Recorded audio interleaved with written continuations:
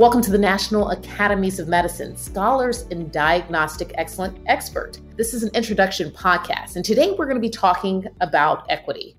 My name is Dr. Fatima Cody Stanford. I am an obesity medicine physician scientist at Massachusetts General Hospital and an associate professor of medicine and pediatrics at Harvard Medical School. And let me tell you guys, I am excited to introduce today's guest, Dr. Urmimala Sarkar. And Dr. Sarkar is a professor of medicine at the University of California, San Francisco, in the Division of General Internal Medicine. And she's the Associate Director of the UCSF Center for Vulnerable Populations. Her work centers on innovating for health equity and improving the safety and quality of outpatient care for everyone, but especially low-income and diverse populations. Dr. Sarkar, thank you so much for joining. I'm excited to talk to you today about equity and diagnosis. But, as we're getting started, I want to jump right in. I want to ask you about your career path and what brought you to looking at equity, looking at diverse populations, looking at those that are low income or lower socioeconomic status, and just take us through kind of where you started and how you ended up where you are today.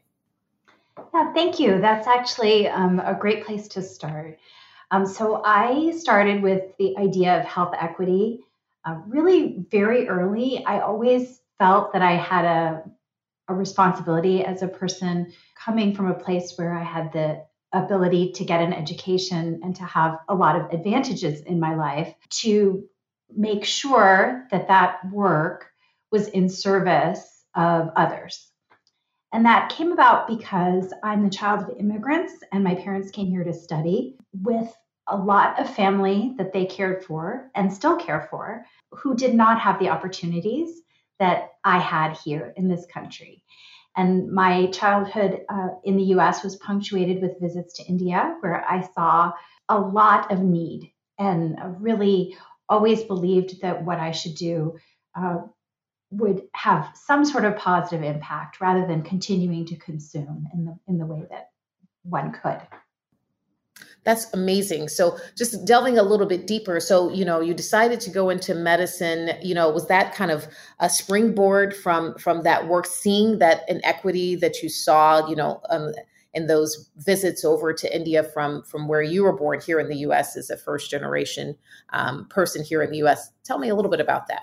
Well, I think the beauty of a career in medicine is that it can bring together service and intellectual challenge.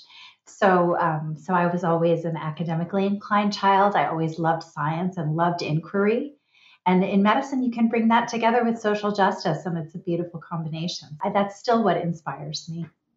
I love that. That's really, really great. So I think that's a phenomenal way for us to kind of jump into some really deep work as we think about equity. And I want to evaluate equity in health systems. And many might say that systems and structures that have been established actually inhibit equity.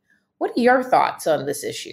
Part of the reason why I say that I want to innovate for health equity is because I believe that the systems that we are working in are designed to create the outcomes that we get. These structures, processes, and even individuals in health systems do inhibit equity. I mean, I think that's why we've had these deep-seated disparities that my entire medical career, even when I was a learner, we were learning about health disparities.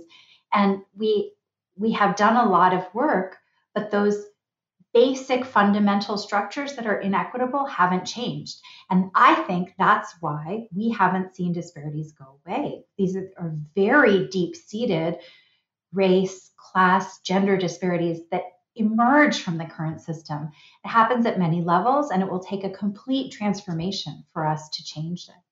And as we're thinking about, these systems and structures that are embedded, what are some strategies do you think that we can take to really change the narrative, to actually undo these structures? Do you think that's possible?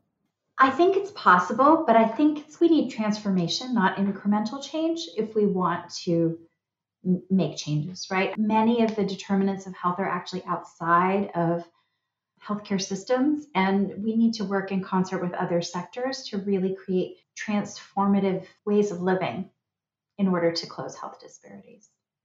I don't think any one sector can do it on their own. Right. So basically, we all have to come to the table and use different facets of our society to really go about delving to these deeper structures that build this inequity.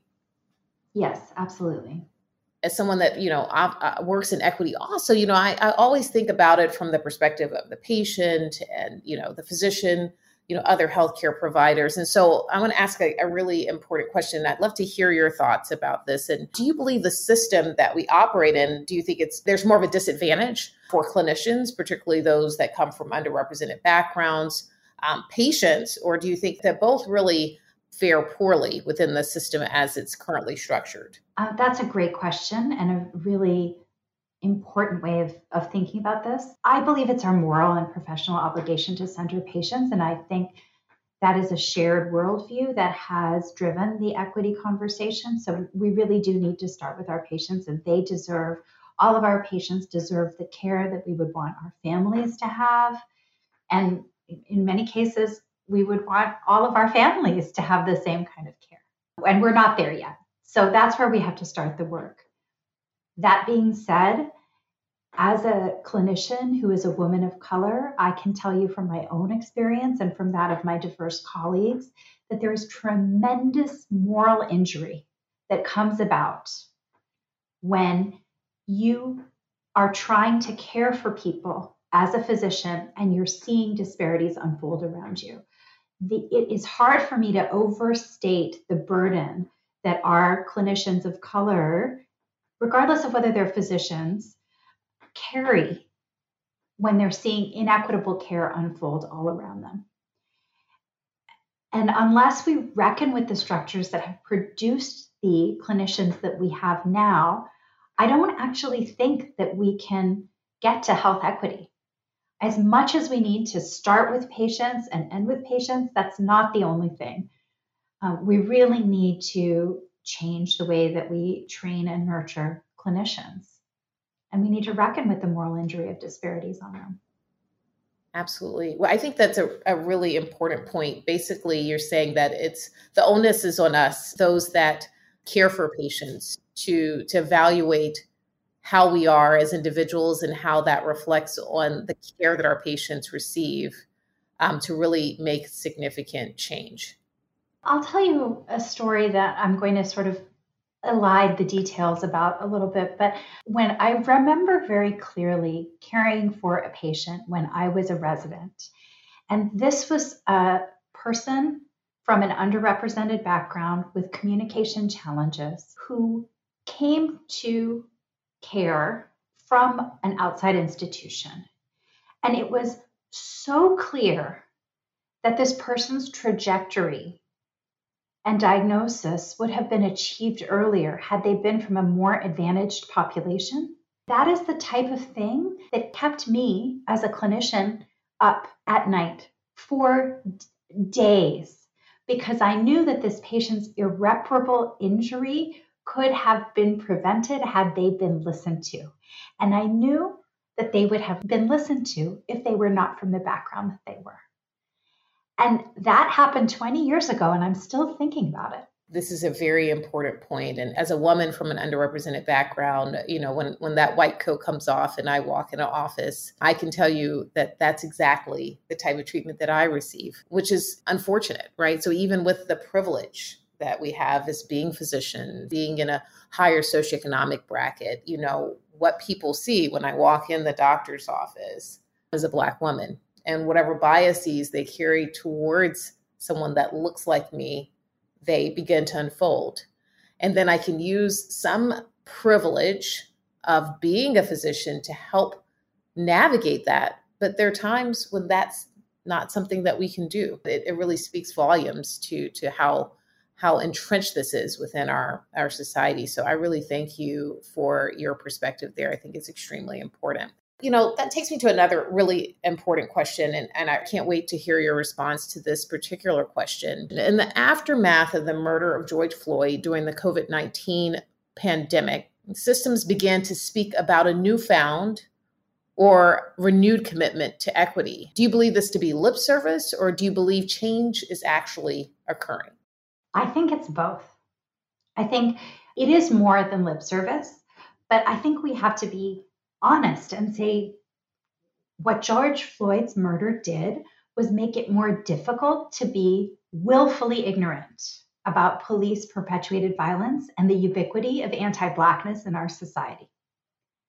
I think if those things were not present in your consciousness prior to that time, it was willful ignorance. That murder was so present that it made it very difficult to persist in that willful ignorance.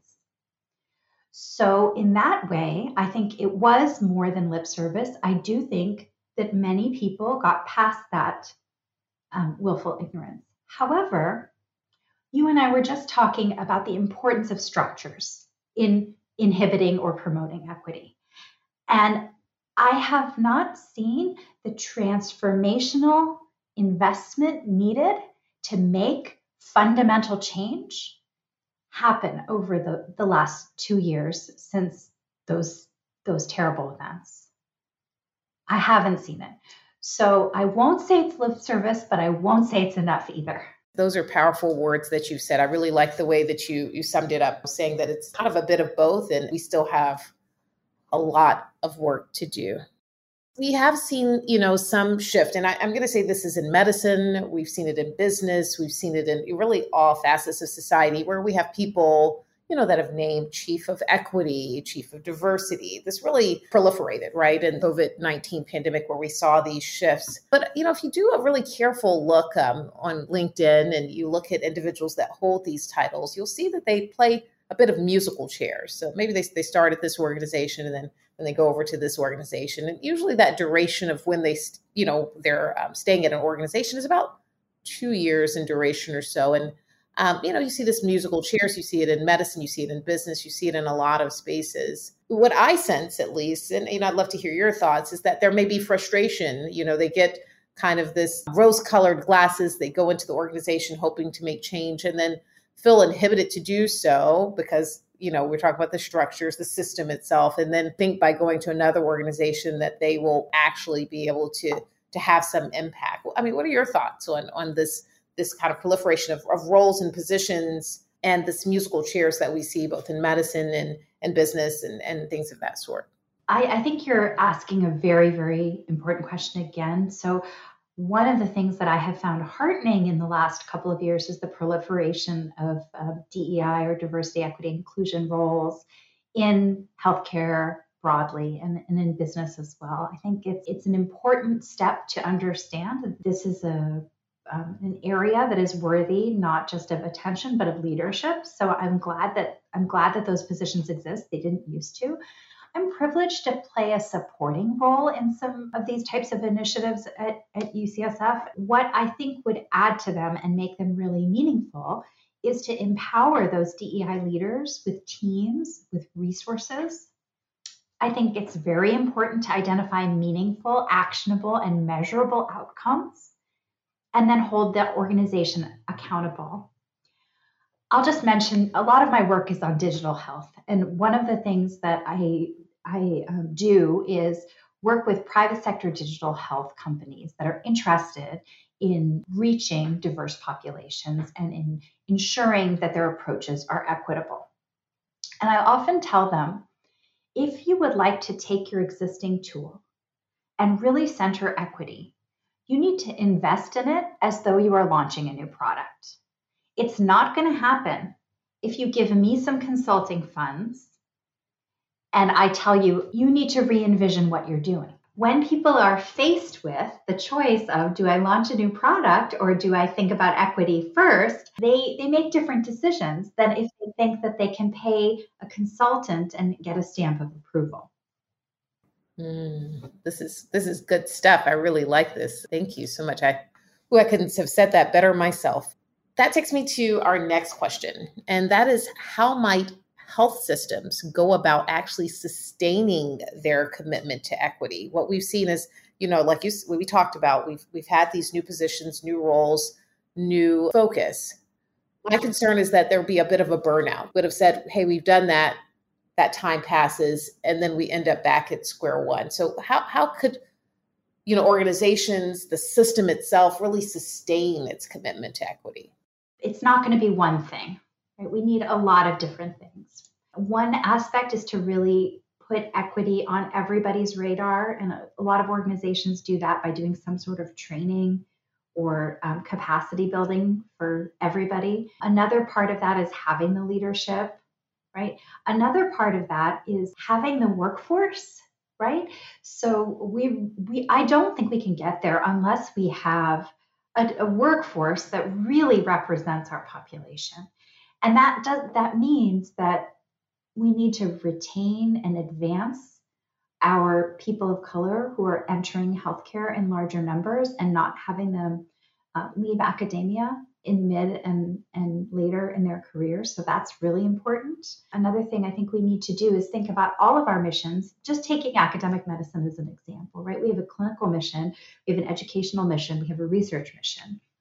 Equity needs to be a pillar in each of those missions. So as much as we need leaders focused on equity, we also need every leader of every mission to have an equity pillar within their work that is tied to outcomes, right? And those are all kinds of outcomes. Those are outcomes about recruitment, retention, advancement. They're outcomes about patient care.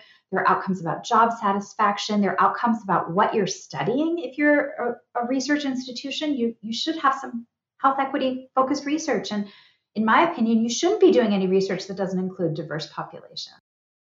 This is great. This is making my heart happy to hear you talk in this way. This is my final question for you. And I think you kind of, touched on this in your last response. And that question is, are there key lessons or tenets that organizations must embrace to ensure equity? It's tempting to say many things, but I think I am going to just leave it with one thing, which is that equity needs to be part of the strategy, of the vision, of the mission from the beginning. I don't think we can ever get to equity tacked on or on the back end. If we don't build for equity, we're not going to get to equity. I think that's my new key phrase. If we do not build for equity, we will not get to equity. You guys, if you heard nothing else, I think that is really a key tenet. Thank you so much, Dr. Sarkar, for talking to me about your work in diagnostic excellence and equity. It's been a true pleasure. And I just want to thank you for your time and your expertise and your commitment to this work. I'm truly honored to be here. Thank you so much, Dr. Stanford. I really appreciate it.